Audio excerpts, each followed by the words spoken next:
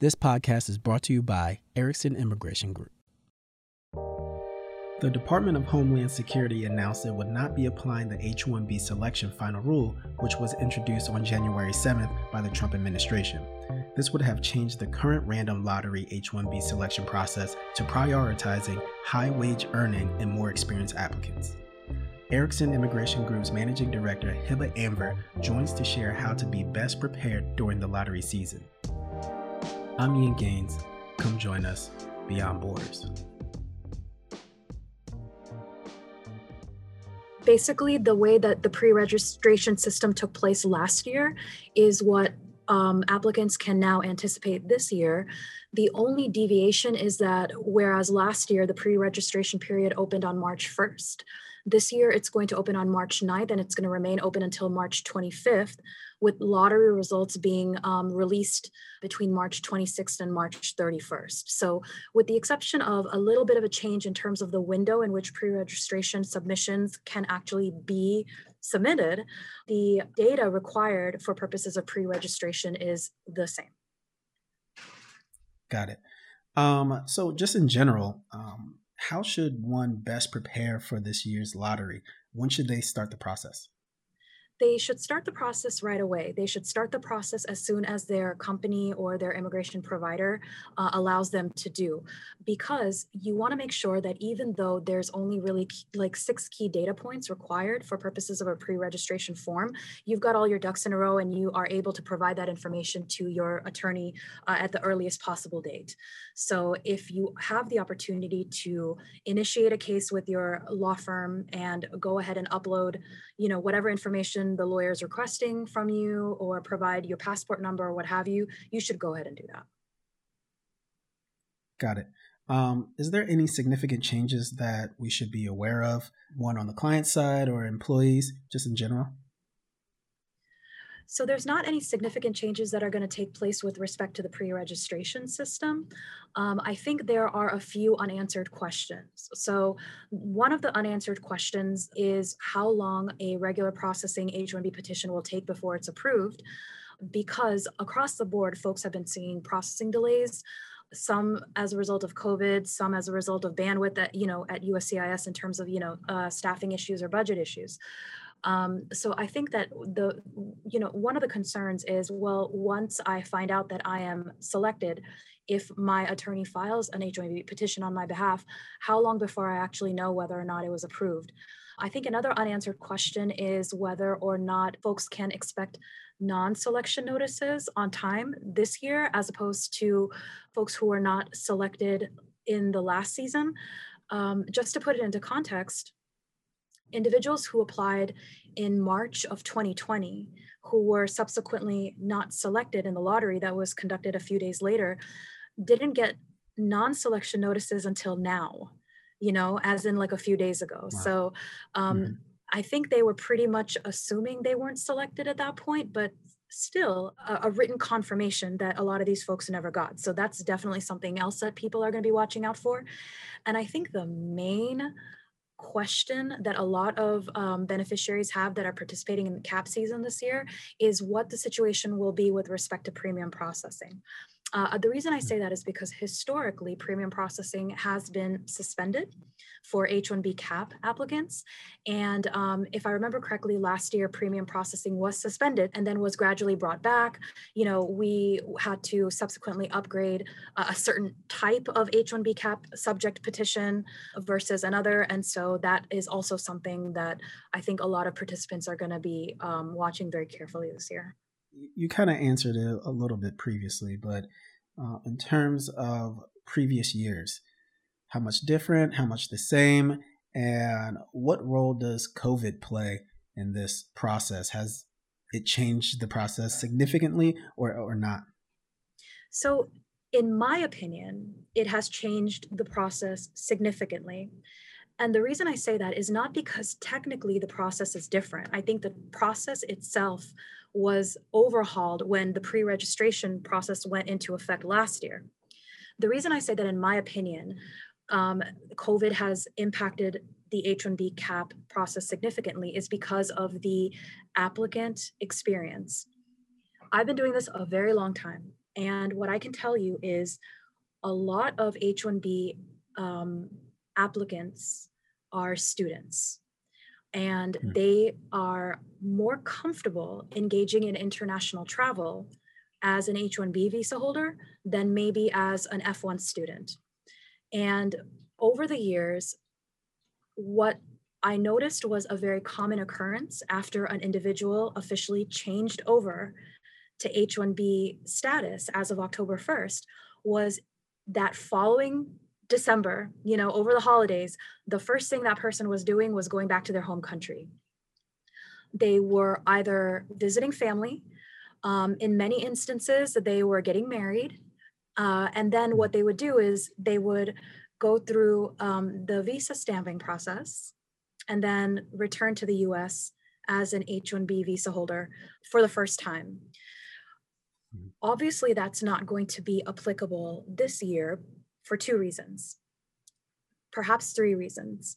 Many individuals feel that travel of any sort is dangerous, just from a virus transmission perspective. Secondly, Hmm. there are still significant travel restrictions in place, be it entry restrictions to other countries, but then also restrictions on an individual's ability to return to the United States depending on where they've traveled, right? And then third, even if magically the existing COVID related restrictions were to just disappear, the backlog that has been created as a result of all of 2020 and the interruption Hmm. in international travel over the course of an entire year means that even if somebody is fortunate enough to successfully travel back to their home country, not face any re-entry restrictions to the United States, and also, not be subject to any sort of executive order or presidential proclamation, they still face a significant delay in just the Hmm. practicality of normal visa processing, the ability to get an appointment, or how long they have to wait in line before they even get that visa turned around to them. So, as a result of these factors, international travel is highly discouraged. And I feel like because international travel is highly discouraged, that is going to have a significant impact on the experience of the individuals that are involved in this process. As far as we're looking at it, that's only going to continue for the foreseeable future. Unfortunately, I think you're absolutely right. I think that international travel restrictions are only going to continue. Now, there is an existing, presidential proclamation that has a hard and fast expiration date of March 31st, 2021. To be quite honest with you, I have no clue whether or not that's going to be extended. You know, Hmm. there are other travel restrictions in place based on the country, that the individual seeks to Country travel to. specific, yeah. And those don't have an expiration date in my mind either, or at least to my knowledge, there's no indication as to whether or not those will be further extended. And so as a result, I don't see international travel restrictions easing until best case scenario after Q2 2021. There you have it. And that's me being optimistic. Right, right. Something just to keep in mind of potential outcomes and projections. Now, in terms, how is business immigration looking at this new administration and the landscape for immigration services? How does this new transition affect immigration services? So I think the industry as a whole is bullish on the new administration. We are looking at the Biden administration with at least some degree of optimism. I think that that is natural considering the previous administration, which, Sure. politics Yeah. aside, had, let's just say, a very specific stance on, immigration issues. I think that what was a bit confusing to some of us who have been following, proposed rules, proposed immigration reform was the vague nature of, Biden's immigration reform and the lack of specificity with respect to legal immigration and employer sponsored immigration. Mhm. So It's not that there was anything in there that was necessarily bad. It's just that there wasn't anything in there that was necessarily clear or specific. So The vagueness. I feel like that may have caused like slight confusion, but not enough to make the industry as a whole lose its optimism. Right. And usually in the first 100 days, you're rolling out big action plans and they don't have the full game plan worked out. So this is an ongoing sort of process. And so it usually starts out pretty vague. And once they have their experts on the team, they can hash out the details. But that's good to know on the business immigration side to understand the general sentiment. So Hiba, I appreciate you coming on today. Was there anything else specific to H-1B? Anything that we should know? I think what we should talk about is the wage rule that was going to prioritize H-1B participants based on their wage. As we mentioned earlier, that is no longer applicable. It's not going to take effect with this lottery season. And I think that what's important to understand about that is this is a change that would essentially, according to some, it would turn the H-1B lottery system into like a pay for play, because the way that it was being described was if you're receiving a level 4 wage, you're pretty much guaranteeing the fact that you're going to be selected.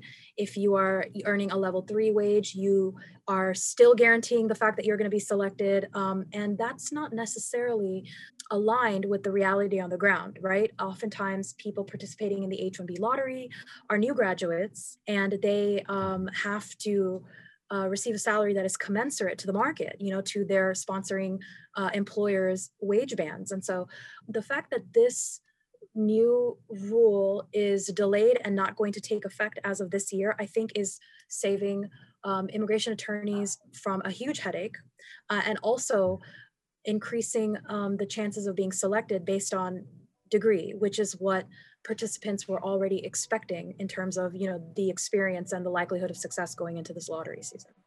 Okay, well, that's good. Well, if anything new comes up in the H-1B process, we'll be sure to update our audience and maybe have a different guest. We'll have some new faces and new names to jump on. Maybe come join you. I am happy to pass the torch to the younger and cooler folks at the firm. Impossible. Thank you to lead researcher Con Branch, assistant producers Luke Bianco and David White, and music by Brandon Williams. Follow Immigration Nerds on Twitter at IMMNerds and Erickson Immigration Group on LinkedIn to join in the conversation. I'm Ian Gaines. See you next week.